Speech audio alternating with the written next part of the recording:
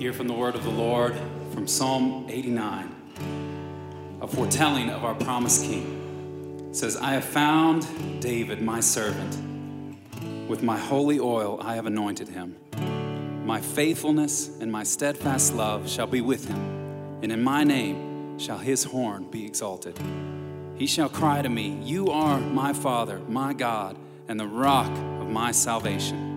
And I will make him the firstborn and the highest of the kings of the earth.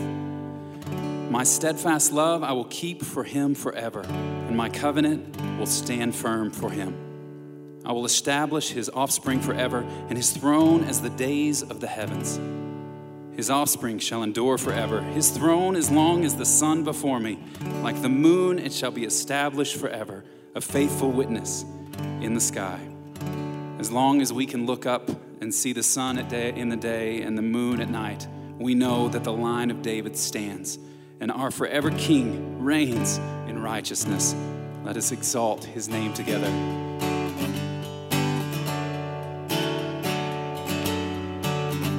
Oh, hail the power of Jesus' name. Let angels prostrate fall.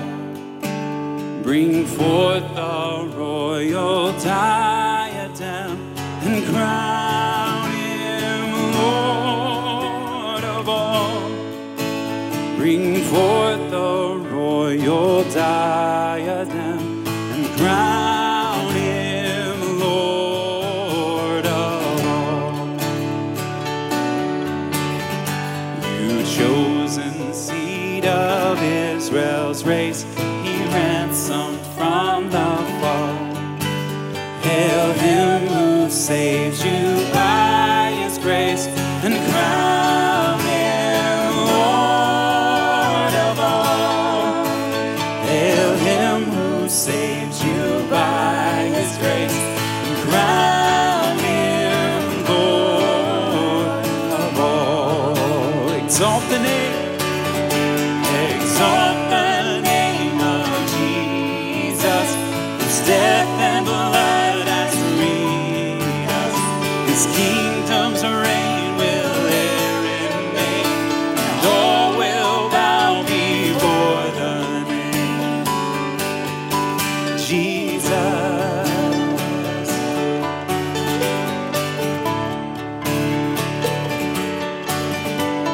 And every kindred, every tribe on this terrestrial bar, to him all majesty ascribe and crown him Lord of all.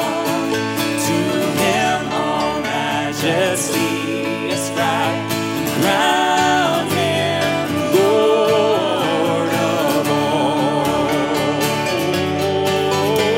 Exalt the name of Jesus, whose death and blood has freed us. His kingdom's reign will e'er remain, and all will bow before. Exalt the name of Jesus, whose death and blood has freed us.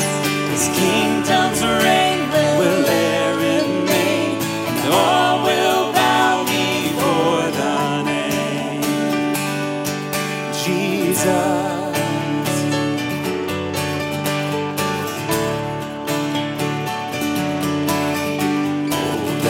With all the sacred throng, we at his feet may fall.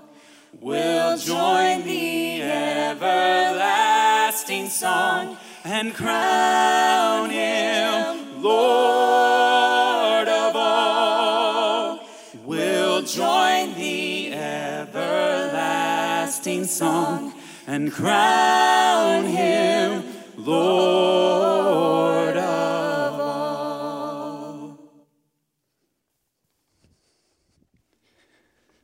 Amen. Yes, Jesus is Lord of all. He is ruling and reigning now and forever over our lives and over our circumstances. And so no matter what is going on, we have a reason to rejoice. Amen.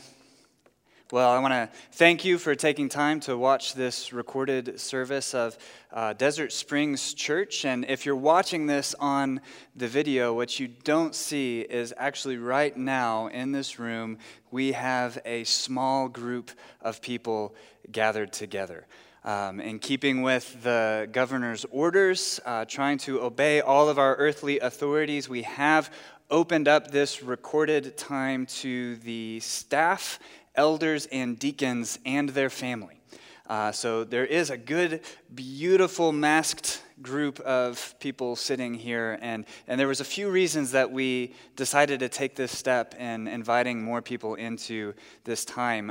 One of those is, as you can imagine, when myself or Ryan or Drew, we are talking or singing into an empty room, it is not fun.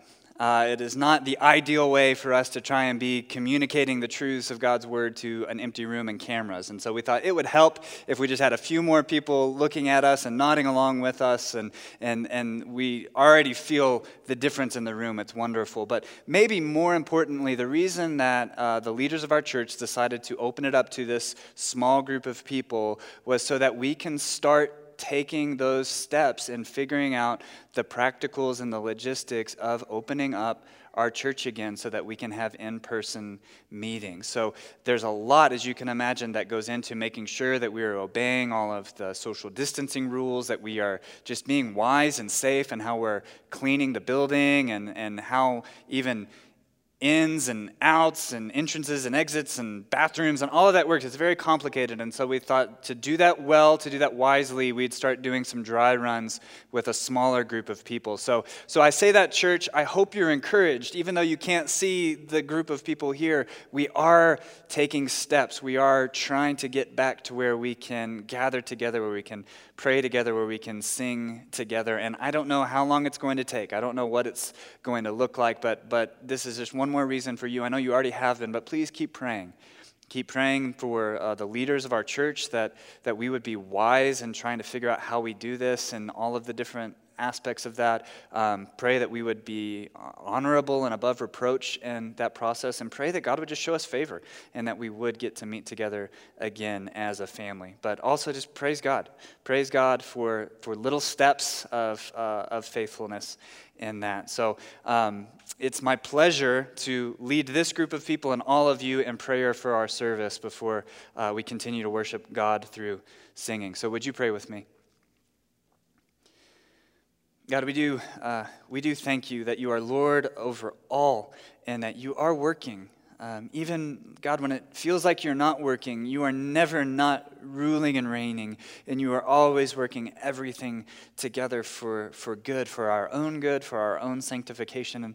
And Lord, you are working everything together for your good plan to save a people, a church that is made up of people from every tribe and tongue and nation on this planet, God. And it is that hope that we have come together today to worship you for and to remind ourselves of, Lord, that you have saved us and you are still saving to the uttermost, and you are using us in that mission. So God, I pray that you would use this time this morning to remind us of the gospel, to remind us of all of the blessings that we have in Jesus Christ, and that you would stir us up to rejoice in you and to share that gospel with others. Lord, I pray for the singing, I pray for the preaching, that in all of that, Lord, you would be made much of and glorified, and that we would have joy that spreads to the whole world. In Jesus' name we pray.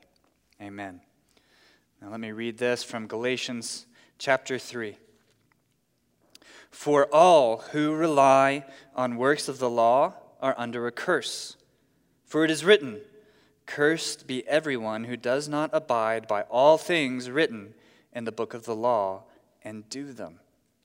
Now, it is evident that no one is justified before God by the law, for the righteous shall live by faith. But the law is not of faith. Rather, the one who does them shall live by them. Christ redeemed us from the curse of the law by becoming a curse for us. For it is written, "Cursed is everyone who is hanged on a tree," so that in Christ Jesus the blessing of Abraham might come to the Gentiles, so that we might receive the promised Spirit through faith. Let us sing for joy and with joy, for the Lord has come. Joy to the world, the Lord is come. Let earth receive her King. Let every heart prepare him room. And heaven and nature sing. And heaven and nature sing. And heaven and nature sing.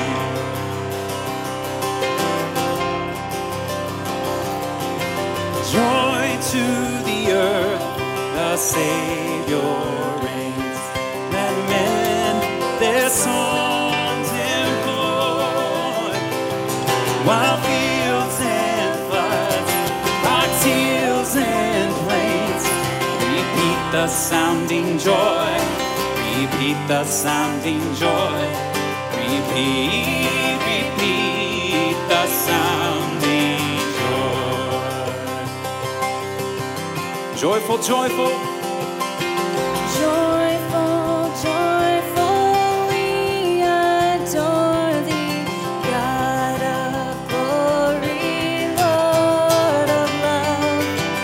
Hearts unfold like flowers before thee, opening to the sun above. Melt the clouds of sin and sadness, drive the dark of doubt away. Giver of immortal gladness, fill us with the light of day. No more let sins and sorrows grow, nor thorns infest the ground. He comes to make his blessings flow, far as the curse is found, far as the curse is found, far as the curse is found. He rules the world, sing it out. He rules the world with truth and grace, and makes the nations prove the glories of his righteousness, and wonders of his love, and wonders of his love, and wonders of his love. Mortals join the mighty chorus, which the morning stars began. Father, love is reigning o'er us. Brother, love binds men to man. Ever singing march we onward, victors in the midst of strife. Joyful music lifts us onward in the triumph song of Joyful music. life. Joyful music lifts us onward in the triumph song of life. What can make us sing for joy?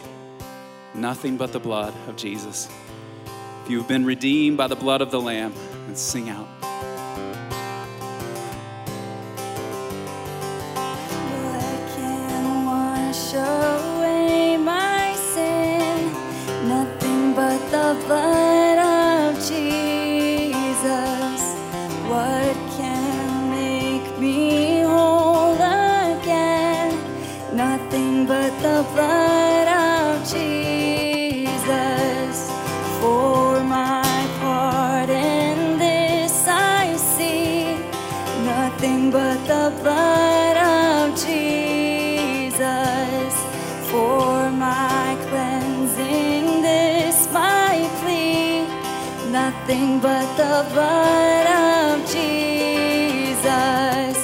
Oh, precious is the flow that makes me white as snow. No other fount I know, nothing but the blood of Jesus.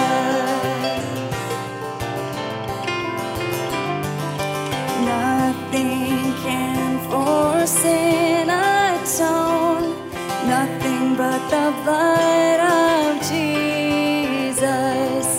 Nothing good that I have done, nothing but the blood of Jesus. Oh, precious is the flow that makes me white as snow. No other fount I know, nothing but the blood of Jesus. It's our hope. This is all my hope and peace, nothing but the blood of Jesus. This is all my righteousness, nothing but the blood of Jesus. Oh, precious is the flow that makes me white as snow. No other fount I know, nothing but the blood of Jesus. Oh, precious. Oh, precious is the flow that makes me white as snow. No other fount I know, nothing but the blood of Jesus.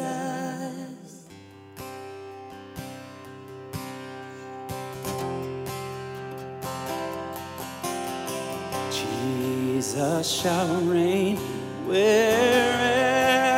the sun does its successive journeys run.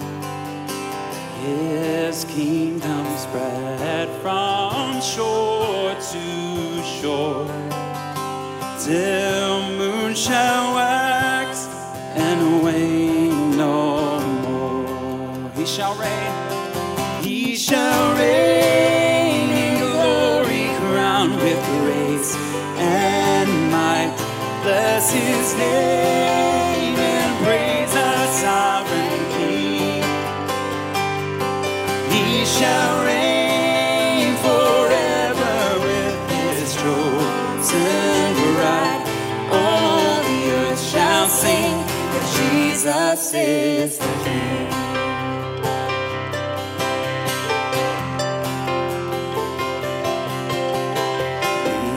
People and rounds of every tongue dwell on his love, his sweetest song, and infant voices shall proclaim their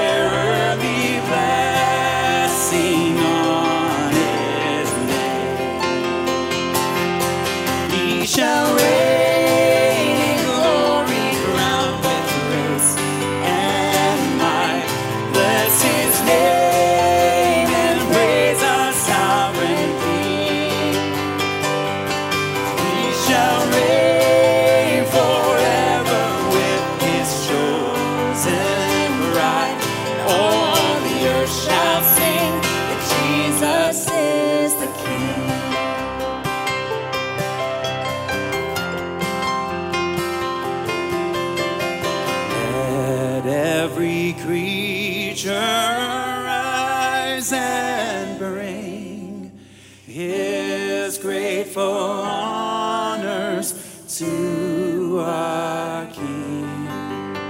Angels descend with songs again, and earth repeat the loud amen. He shall reign in glory, crowned with grace and might.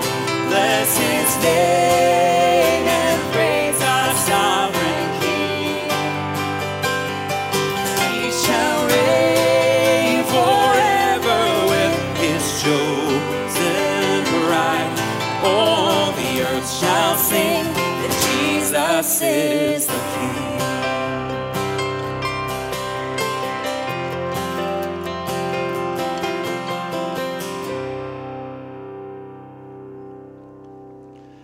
Well, let me encourage you, if you have a Bible with you handy, if you would turn with me to Psalm 98.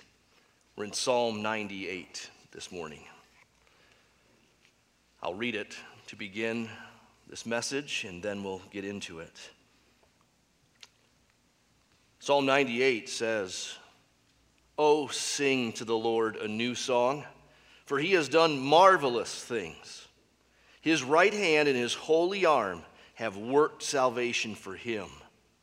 The Lord has made known his salvation. He has revealed his righteousness in the sight of the nations. He has remembered his steadfast love and faithfulness to the house of Israel. All the ends of the earth have seen the salvation of our God. Make a joyful noise to the Lord, all the earth. Break forth into joyous song and sing praises. Sing praises to the Lord with the lyre and the sound of melody, with trumpets and the sound of the horn.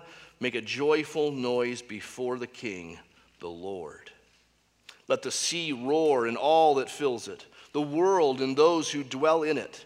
Let the rivers clap their hands. Let the hills sing for joy together before the Lord, for he comes to judge the earth. He will judge the world with uprightness and the peoples with equity." Let's pray. Oh Lord, we take up this invitation into your presence to give you your praise. Lord, we praise a great God who is greatly to be praised. And your greatness is unsearchable. And you have shown us great grace in your Son, Jesus, who died for sins and was raised on the third day. So afresh today, Lord, we believe and ask for your help. Help our unbelief. We ask for your help, Lord, to see. We have tasted and seen that you are good. May we taste again today and see all the more how good and great you are. Help us for our good and for your glory. In Jesus' name we pray. Amen. Well, you may have wondered a few songs ago why we sang Joy to the World, what many of us think of as a Christmas carol, and we sang it in June of all times. And one reason for that is that Drew and I both don't think that our best hymns about Christ's first coming and second coming should be reserved only for the month of December. But another reason is that Isaac Watts wrote Joy to the World with Psalm 98 in mind. He based it on the psalm that is our focus for today. So Psalm 98 should make us think about Christmas and all that it entails. Jesus' first coming and anticipation of his second coming. There's certainly nothing wrong with us giving special attention to his comings in the month of Advent, but we can't limit our attention to those themes to only the month of December. Psalm 98 might also bring to mind an earlier psalm, if we're paying close attention to these psalms of the 90s. Psalm 98 is very similar to Psalm 96. If you look down in your Bibles, you can see that they begin and end almost identically.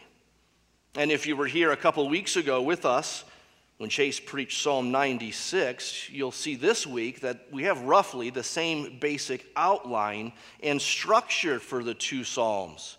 They address God's people, they move out to the nations, and then they culminate in all of creation or even nature joining in God's praise at the consummation of the ages.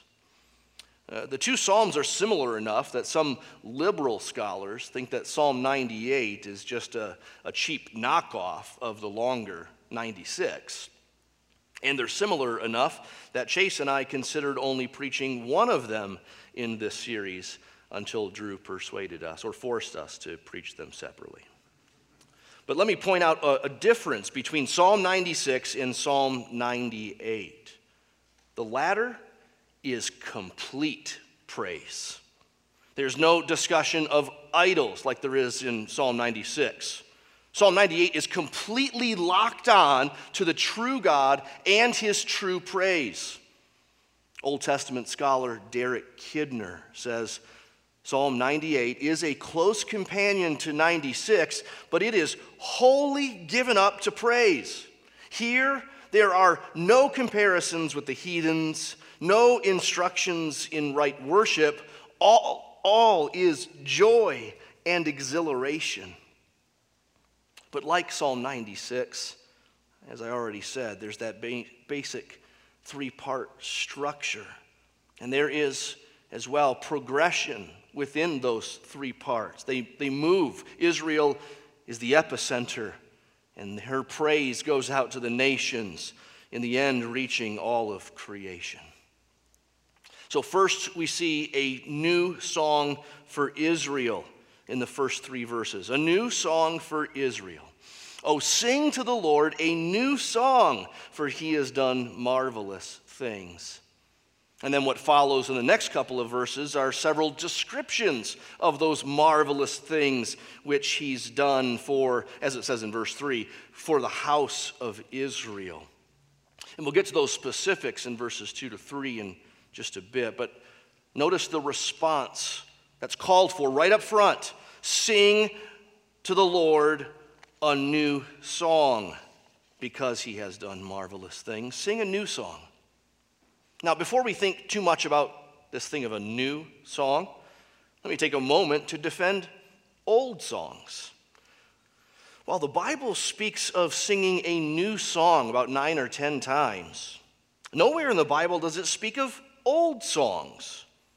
But the concept is everywhere throughout the Bible. It is assumed throughout the Bible. The book of Psalms is a collection of songs that were at one time new songs, but over the years they have been used again and again. These are songs that God's people have been coming back to weekly, even daily, for hundreds, even thousands of years. They're old songs. So that call to sing a new song is not a call for endless novelty. It's not a call for the writing of drivel that no one can sing because no one knows the new song. I think some churches have an unhealthy appetite for the new and the novel. I think some Christians eschew tradition and things that sound old or ancient.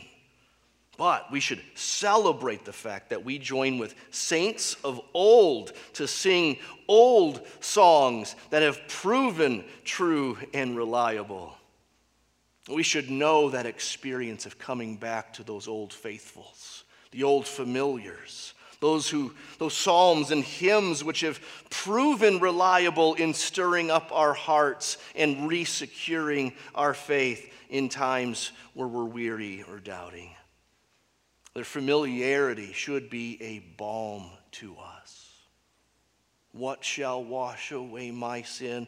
Nothing but the blood of Jesus. Jesus shall reign wherever the sun does its successive journeys run. I'm glad I have those lines in my head.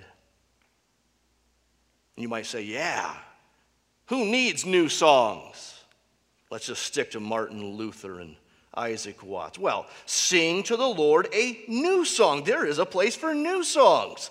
The God who is infinitely great is not adequately summarized and celebrated in a collection of only 150 songs or 500 songs, as you'd find in the average hymnal. No, the writing and singing of a new song it's appropriate for a God of infinite glory and endless praise. And the writing and singing of new song is especially apropos when God has done something new. In the narrative portions of the Bible, the history sections, every now and then you come across a song. And usually what came right before it was God doing something special and new, something big. So God parts the Red Sea and protects his people from the Egyptian army.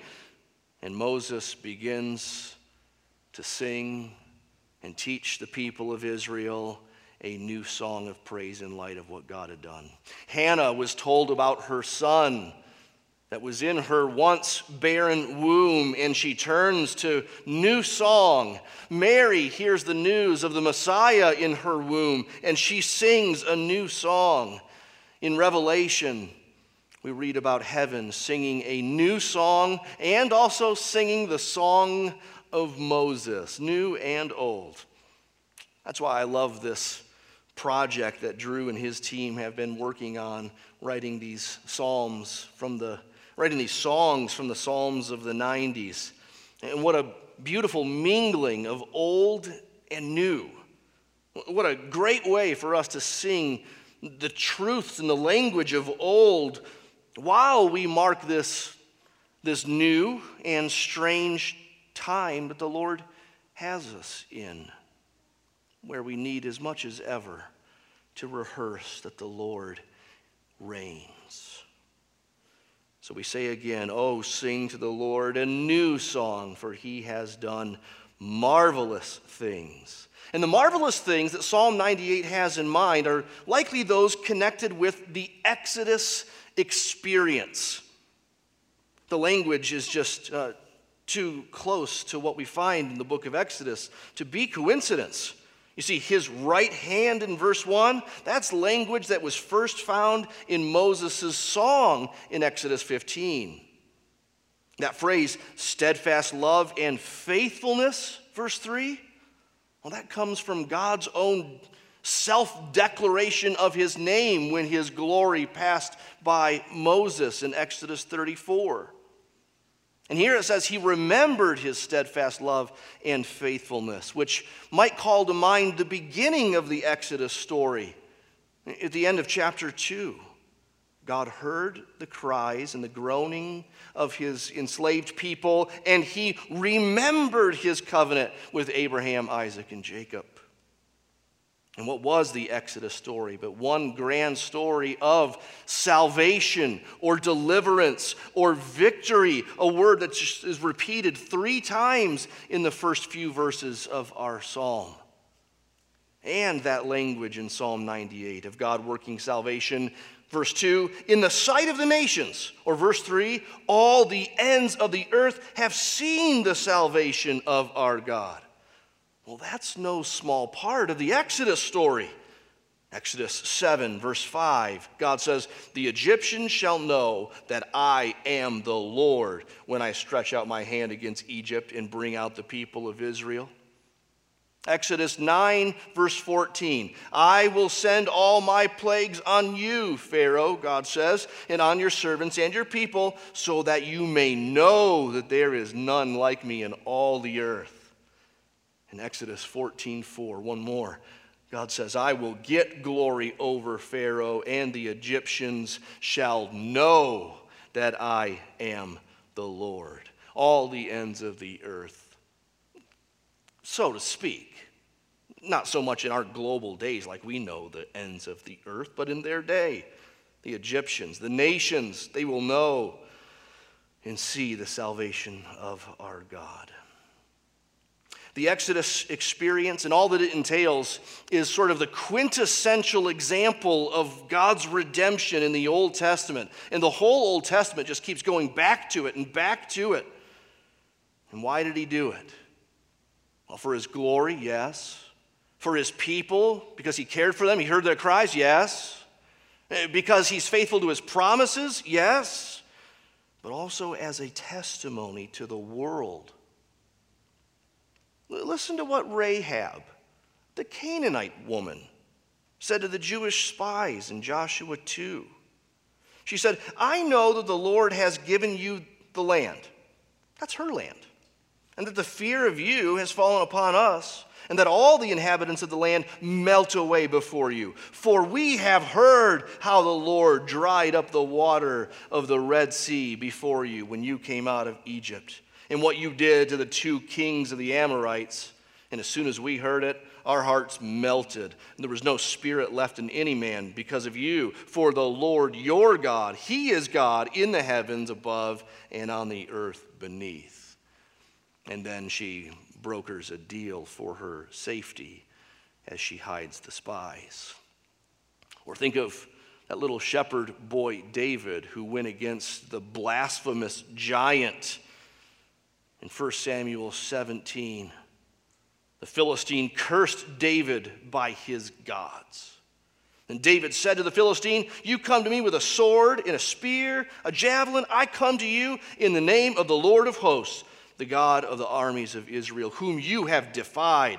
This day the Lord will deliver you into my hand, and I will strike you down and cut off your head, and I will give the dead bodies of the host of the Philistines this day to the birds of the air, to the wild beasts of the earth, that all the earth may know there is a God in Israel.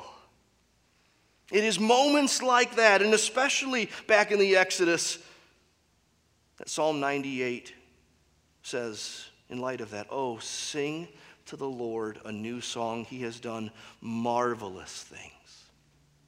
We often say as a church that worship is revelation and response.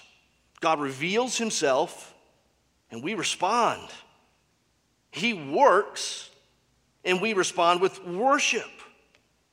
Psalm 96 said it best. The Lord is great, revelation, and greatly to be praised, response. Worship is the response to what he has already said and done. That means that worship doesn't start with us. In the grand scheme of things, we don't initiate. He has initiated. He's initiated, he has worked, he has revealed, he has spoken, and we respond with song, with worship. With worship that rehearses what he has done and how he has revealed himself. True worship is about him. It describes him. It ascribes his worth. It rehearses the reasons for the worship. Do you see that in Psalm 98? Oh, that important word, for. You sing to the Lord a new song, for. And then we have half dozen lines of reasons why. A lot of pop Christian music today, I think, misses this. At least it gets the emphasis on the wrong syllable. Too many songs today emphasize what we do and how we feel and what we're going to do and how much we love him and how great our worship is. D.A. Carson says this: you cannot find excellent corporate worship until you stop trying to find excellent corporate worship and pursue God himself. One wonders sometimes, Carson says, if we are beginning to worship rather than worship God. He says, as a brother put it to me, it's a bit like those who begin by admiring the sunset and soon begin to admire themselves admiring the sunset. Some may sing the praise chorus, let's forget about ourselves and magnify the Lord and worship him. But, Carson says, the way you forget about yourself is by focusing on God, not by singing about it, but by doing it. Now, there is almost a cruel irony as we come to Psalm 98 in an era of COVID-19. And that's not missed by me, and yet let me hold off on addressing that until we get a little further into this psalm. Let's let the psalm stand for itself. This is God's word for us today, even in a room where there are a dozen or 24 so who are here with masks on, who didn't sing when Drew led in singing. We can't right now. We'll come back to that. But this song says, sing to the Lord. Sing old and new songs. Sing about the marvelous things he's done, his salvation, his victories, his steadfast love and his faithfulness, and how his salvation has been shown to the world. And call on the nations then. Call on them to join us in joyous song. So secondly, we have joyous songs from the nations. Israel's the epicenter. It continues to move out. Praise is swelling. It's progressing. Verse 4, make a joyful noise to the Lord, all the earth. Break forth into joyous song and sing praises. As Chase showed us a couple of weeks ago, this kind of thing is rooted in the Abrahamic covenant, where God first spoke about blessing the nations by his people. We see little pockets of that in the Old Testament, like Rahab, who I mentioned before, or Moses' father-in-law, a Gentile who comes to confess the one true God. The Queen of Sheba, who comes from afar to get wisdom from Solomon. Or Nebuchadnezzar, who at least for a time confessed the true and sovereign God as the only one. We see it in psalms like this psalm, and Psalm 97, and Psalm 96, which call on the nations, the many coastlands, the peoples, the ends of the earth to worship the true God. Well, that call to the nations, that anticipation of the nations coming in to worship the true God, it swells in the days of the prophets.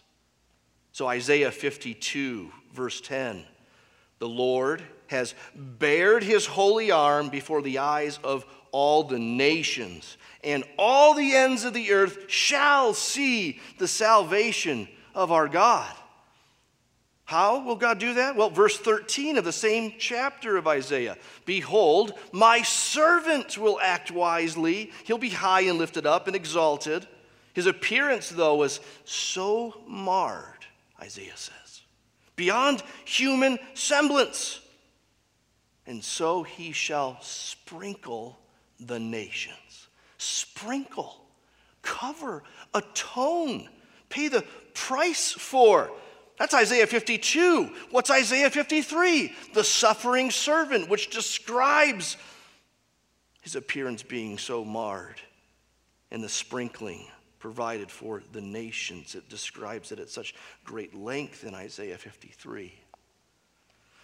Listen to Romans 15, where Paul explains what this servant came to do. He says, Christ became a servant to serve the Jews, yes, but also in order that the Gentiles might glorify God for his mercy. Glorify God. Sing his praises. Break forth into joyous song. And Paul proves that point by quoting 4 Old Testament references right after that. The kind of thing that we have in a psalm like this, though this psalm isn't quoted by Paul in Romans 15. But he's proving the point that the seedlings of this global salvation, different in the Old Testament, yes, as Chase put it last week, the Old Testament was something of a come and see religion. The New Testament certainly is a go and tell religion. But it was all there in the Old Testament all along, promised, anticipated, foreshadowed, even in little pockets of individuals. And on this side now of the cross and resurrection, now that the servant has come and he has served us completely, well, how much more can we now say to the world? Make a joyful noise to the Lord, all the earth. Break forth into joyous song and sing praises. Now notice that's a mingling of witness and worship. It's a mingling of mission and music. It's an invitation to salvation and, even more, song. It's sort of microwaving or truncating the experience that's needed. You see, we can't on our own, apart from grace, just pick up God's praises and bring them to Him. We can't even come into His presence like these lines of Psalm 98 call us to do, before the King, the Lord. We have no right. So there can be no joyous song if there isn't first an understanding of that salvation spoken of earlier, that steadfast love and faithfulness. Worship indeed is the goal, and that's what Psalm 98 is getting at. But it assumes how we get there. It's not unlike 1 Corinthians 14 in the New Testament, where Paul imagines a church's worship service. And he says an unbeliever or outsider enters, and he's convicted. The secrets of his heart are disclosed to him. And so, falling on his face, he will worship God and declare that God is really among you. That's the goal. Joining God's people in falling on faces in worship in the presence of God. But how we get there necessarily includes an understanding of our guilt and His grace. It necessarily includes an understanding of what Chase read for us earlier from Galatians 3. That all of us are under a curse because of our sin. But Christ came and He bore that curse upon the cross. That's how He served. Christ became a servant in order that the Gentiles would be saved. And being saved, they would glorify God for His mercy. And so if you're not yet a Christian, you shouldn't hear this psalm tell you, yeah, I really should do more religious things and probably have a good attitude about it. Yeah, when church gets back, whatever that is and whenever that is, I should probably go. And I probably should even sing, even though I don't like singing. No. You're taking a shortcut. You must come through Christ. You must see the salvation, the deliverance that God has provided in Him. Not deliverance from Egypt's slavery, but deliverance from sin's tyranny. Deliverance from guilt. Christ bore our curse. You receive Him bearing your curse by simply confessing it to Him and asking Him for it. Just believe and trust. You can do that today. We pray that you would. And perhaps even today, if this is a day of salvation for you, well, then now you're on the other side of things. There's guilt, there's grace, and then there's gratitude.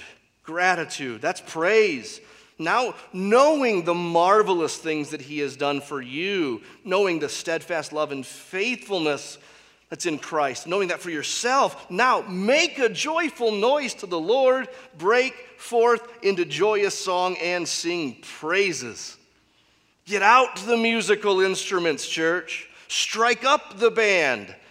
Get loud. Make a joyful noise. It says, verse 4, break forth. Bust out in happy worship. And keep inviting more and more to join you in that same raucous, happy celebration of God's salvation and steadfast love. Worship is contagious. At least it should be. You see that here? Verses 1 to 3 were spoken or sung to others. They were about God, yes, but they are spoken to others. Some psalms speak directly to God, of course, but many others are also about God, spoken to others to stir up their worship. Ephesians 5 and Colossians 3 in the New Testament speak of singing psalms, hymns, and spiritual songs to one another. It's contagious. It's to others. It's with others. Verse 4 and 5 and 6, of course, again, it just gets broader. It's the call for the whole earth to join in on this. C.S. Lewis talks about this in his book, Reflections on the Psalms. I'm going to give you a few longish quotes here. He starts with what was at first a problem for him. He says, "When I first began to draw near to belief in God, and even for some time after it had been given to me, I found a stumbling block in the demand so clamorously made by all religious people that we should praise God. Still more in the suggestion that God himself demanded it. We all despise the man who demands continued assurance of his own virtue, intelligence, or delightfulness. We despise still more the crowd of people around every dictator, every millionaire, every celebrity who gratify that demand. Thus, a picture, at once ludicrous and horrible, both of God and of his worshipers, threatened to appear in my mind. The Psalms were especially troublesome in this way. Praise the Lord. Oh, praise the Lord with me. Praise him. And why, incidentally, did praising God so often consist in telling other people to praise him? That's the problem. And then comes the epiphany. He says, I had never noticed that all enjoyment spontaneously overflows into praise. The world rings with praise. Lovers praising their mistresses, readers their favorite poet, walkers praising the countryside, players praising their favorite game, praise of weather, wines, dishes, actors, motors, horses, colleges, countries, children, flowers, mountains, rare stamps, rare beetles, even sometimes politicians or scholars.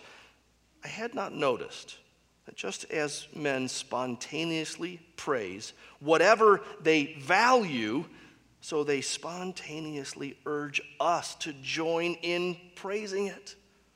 Isn't she lovely? Wasn't it glorious? Don't you think that magnificent?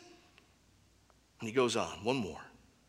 I think we delight to praise what we enjoy because the praise not merely expresses, but completes enjoyment. It is not out of compliment that lovers keep on telling one another how beautiful they are. The delight is incomplete till it is expressed. It is frustrating to have discovered a new author and not be able to tell anyone how good he is. To come suddenly to the turn of a road upon some mountain valley or unexpected grandeur, and then to have to keep silent because the people with you care for it no more than a tin can in the ditch. To hear a good joke and find no one to share it with. Well, we know that also just from smiles and laughter. It's contagious. Someone smiles, and unless you're really a jerk, the inclination is to smile back, to hear others laughing. Sometimes you join in the laughter not knowing yet what the joke is, what's so funny, but you're laughing before you know. And that's what makes these COVID-related restrictions no small trial for us. As I said earlier, Psalm 98 calls us to exuberant song. And for the couple dozen people in this room, they have masks on and they can't sing. And the rest of us, hearing this from our living rooms on Sunday morning, perhaps you sung with one other, or two or three, maybe five, as in my case. So what shall we do with a psalm like this in days when we can't gather much in days when we can't sing like we used to or like we like to. But we keep remembering that these present circumstances are not normal. This doesn't feel good because it isn't. We don't get used to it. And we thank God we don't get used to it. We feel the tension with Psalm 98 summoning us to great song while we're quiet. And we'll keep remembering that this whole ordeal will likely be temporary. And we'll keep longing and praying for the Lord to give us again what we probably took for granted for years upon years upon years upon years. And until then, we'll keep our eyes on Him, and we'll do what we can. In this room, we didn't sing. We were allowed to hum. I hummed so hard, my lips are still buzzing. Do what you can. You ponder the words just like you would if it were any typical Sunday where we can sing. We participate in the happy singing that we can do in our living rooms, even with a smaller group than perhaps we'd like. We sing God's praises in the car, in the shower, as family, wherever. Keep singing. We encourage each other as this psalm encourages us and encourages all God's people to do. It's leading the way. It's giving us example. It is telling us to tell others to sing to the Lord a new song because He has done marvelous things. And to commend all that to the world. As Zechariah 4 warns, we must not despise the days of small things. There are some small things about our worship these days.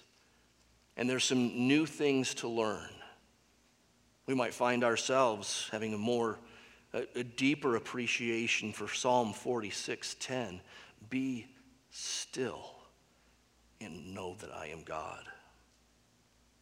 That God has not changed. He's still on His throne. He will be exalted among the nations, as that verse goes on to say. We can be confident that He will, in the end, get His praise.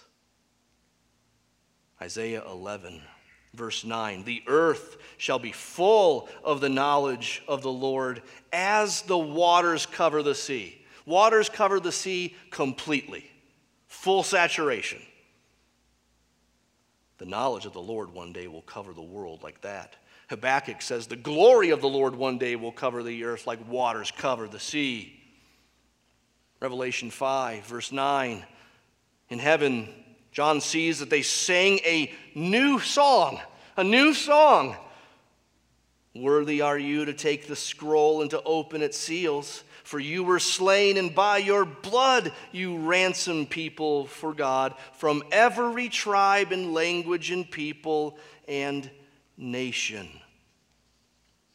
This is the joyful song of the nations in its fullness. Thirdly, there's the celebration of all creation in the last few verses of Psalm 98. Let the sea roar, and all that fills it, the world and those who dwell in it. Let the rivers clap their hands. Let the hills sing for joy together. Now, on one level, that could be just poetic imagery of everyday creation. God's creation could just be majestically and powerfully spoken of here, because creation does declare His glory. We saw that last week in Psalm 97. Psalm 19 says the heavens are just pouring forth speech or information about God. And we know the seas at times do roar. Even now, it's as if mighty rivers do clap their hands against the rocks. The hills are alive with the sound of music. Sorry. On another level, though, this world is under a curse, and it is awaiting its final redemption. Chase mentioned this when he preached Psalm 96. It's fitting for us to reference it again, that in Romans 8, Paul tells us that the creation waits with eager longing for the revealing, the final redemption of the sons of God. For creation, he says, was subjected to futility. That's the curse. Not willingly, but because of him who subjected it, in hope that the creation itself will be set free from its bondage to corruption. We know the whole creation has been groaning together in the pains of childbirth until now. And not only the creation, but we ourselves, we who have the first fruits of the Spirit, we groan inwardly as we wait eagerly for our adoption as sons. So we groan now. Creation groans now. It's in upheaval even now as it's under a curse. But one day when Christ returns, the sea will roar in celebration. The rivers will clap their hands, and the hills will sing for joy. And so even now, as we await that day, because it's so sure to come, the psalmist can say, and we can join him in this, roar, you sea, clap, you rivers, sing, you hills, for he comes to judge the earth. And he has come. He has come, and he is coming again. He has already come, and so this is already beginning to be true. What it says there in verse 9. He will judge the world with righteousness and the peoples with equity. It's already now in Christ beginning to be true that the judge has come, and this judge is this world's judge, and he is bringing righteousness and equity to this world. I know that seems unthinkable in these days especially.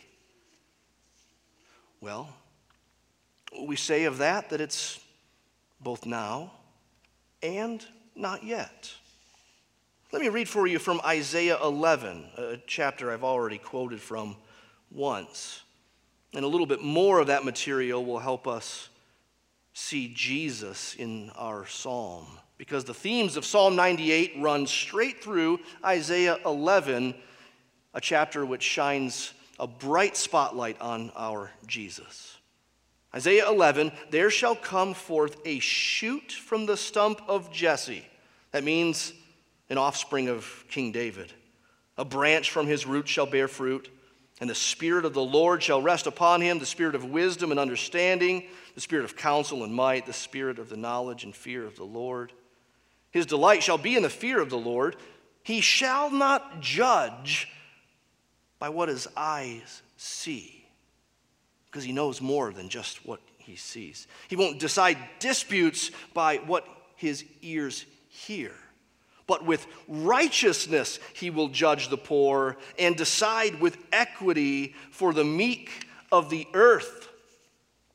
It goes on, the wolf will dwell with the lamb in those days. The leopard will lie down with a young goat. What is this? Well, it's describing perfect peace. A transformed creation order. The cow and the bear will graze together. And then verse 9, for the earth shall be full of the knowledge of the Lord as the waters cover the sea. Well, that branch from the stump of Jesse is Jesus, and he has come. He is this world's judge. He does righteously and with equity get things right. It's now, but it's also not yet. The earth is filling up with the knowledge of the Lord as the gospel goes forth in the world. It's now. But it's not yet like waters covering the sea. but it is now even when we can't see it. So Hebrews helpfully says that God has put everything in subjection to Jesus. Everything. There's nothing that is outside his control. And at present, we don't yet see everything in subjection to him. It doesn't mean he doesn't reign. It doesn't mean he's not on his throne.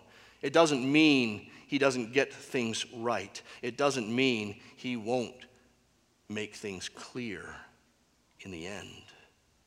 One day, it will be true and clear and seen and undeniable and universal. He will come to judge the earth. He will judge the world with righteousness and with equity. And yes, that means trouble for those who reject his salvation, who aren't interested in his steadfast love. The judge coming back is trouble. It's trouble for those who refuse his worship.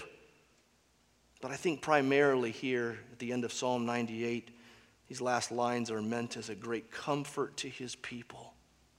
He will judge this world with perfect righteousness and equity. He won't need to see. He won't need to hear. He won't weigh evidence. He's all-knowing. Isn't that what this world needs right now? A righteous judge. Perfect equity. Perfect insight into what's going on and what's wrong. When Jesus comes back, he'll not only settle accounts, but he'll right all wrongs. He'll straighten all that is crooked in this fallen world. And so in light of what he has done, and he has done marvelous things, in light of what he will do, bringing perfect righteousness and justice and peace to his people. In light of that, sing praises. Make joyful noises to him. Say and sing, not just at Christmas, joy to the world, the Lord is come. Let earth receive her King. Every heart prepare him room, and heaven and nature sing. Joy to the earth, the Savior reigns. Let men their songs employ. While fields and floods, rocks, hills, and plains repeat the sounding joy. One day, this will be the headline. No more let sins and sorrows grow, nor thorns infest the ground. He comes to make his blessings flow far as the curse is found. Far as the curse is found. Let's pray. Lord, we pray to that end for the day when you come and you make all things right.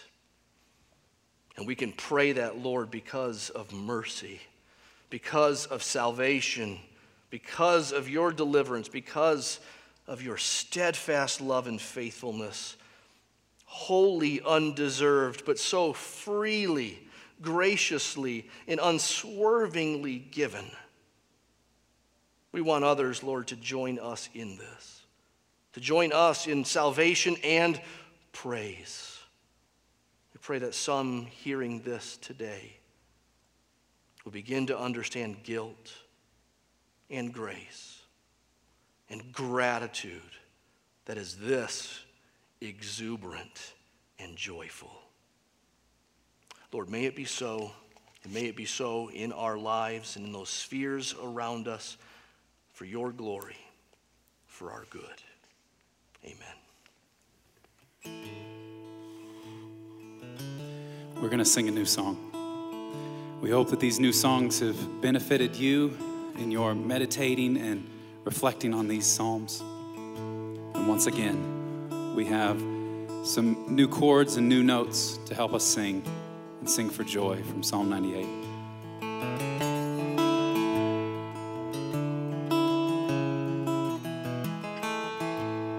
Come sing a new song to the Lord, fit for the wonders he performed.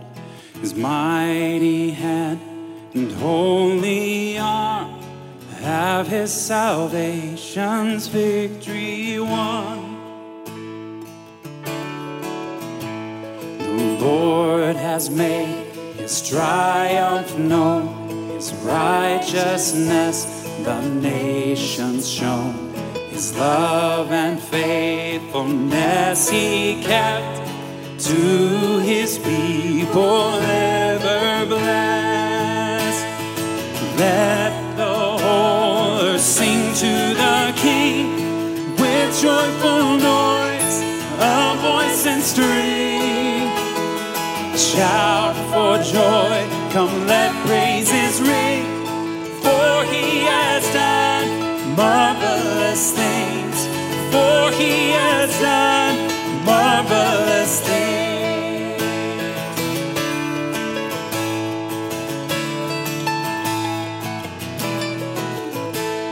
The sea will roar and all therein, the river's hills come clap their hands. He comes to judge with equity, the ends of the earth will see and sing. Let the whole earth sing to the King with joyful noise, a voice and string. Shout for joy, come let praises ring, for he has done marvelous things, for he has done marvelous things.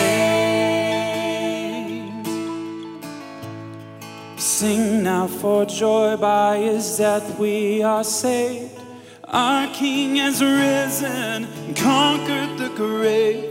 Soon he is coming and all will proclaim glory and honor and praise to his name. Sing now for joy, by his death we are saved. Our King has risen and conquered the grave. Soon he is coming and all will proclaim glory and honor and praise to his name. Let the whole earth sing to the King with joyful noise, a voice and string. Shout for joy, come let praises ring, for he has done marvelous things. Oh, for he has done marvelous things. Oh.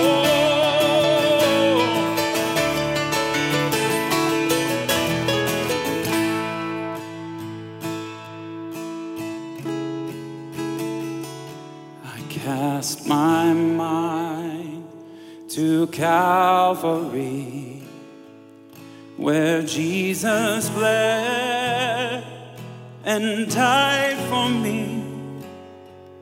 I see his wounds, his hands, his feet, my Savior on that cursed tree.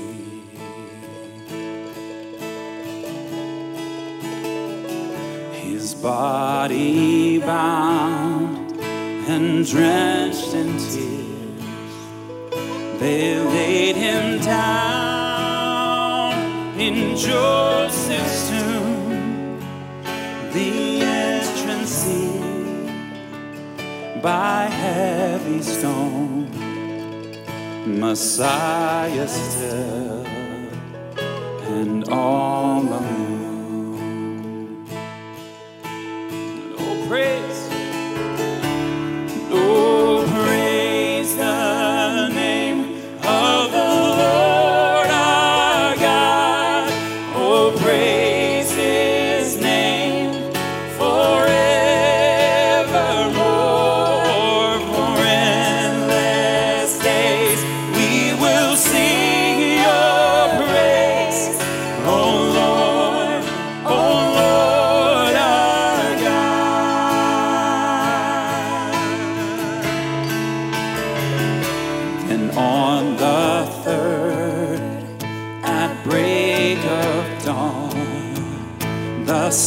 Son of heaven rose again. Oh, trample death, where is your sting? The angels roar for Christ the King. No, praise the name of the Lord our God. Oh, praise his name forevermore. For endless days we will sing your praise, oh Lord our God. Joy to the world, he shall return in robes of white. The blazing sun shall pierce the night. Yes, and I will rise among the saints, my gaze transfixed on Jesus' face. Yes, lift your voice and praise. No, praise the name of the Lord our God. Oh, praise his name forevermore. For endless days we will sing your praise, oh Lord our God. As a church, we say that we're to be about spreading God's glory broader and deeper. God's glory, well, that's his godness, his weight, his fame, his bigness. We want to spread that. We want to spread it broader. We want others to know. We want people to know in faraway lands where they don't have access to the gospel currently, and we want people to know who haven't yet come to know, who live in our own neighborhoods and work with us at work. That's the broader, and that includes you. If you're not yet a Christian, that's for you. Our mission is for you. We want to help. We want to answer any questions that you might have about this Jesus. We want you to know of this steadfast love and faithfulness in this salvation that we've come to sing about and shout about and talk about endlessly. You can follow up with us with our email address, info@dscabq.com, if you have any questions or you'd just like some prayer about your relationship with the Lord. Spreading God's glory broader, but also deeper. Saints, go deeper with the Lord. Go deeper in gazing upon his glory as we see in his word. Marvel at him. Marvel with him in praise and prayer. Give yourself to it. You cannot give yourself to anything greater or more lasting than God's worship.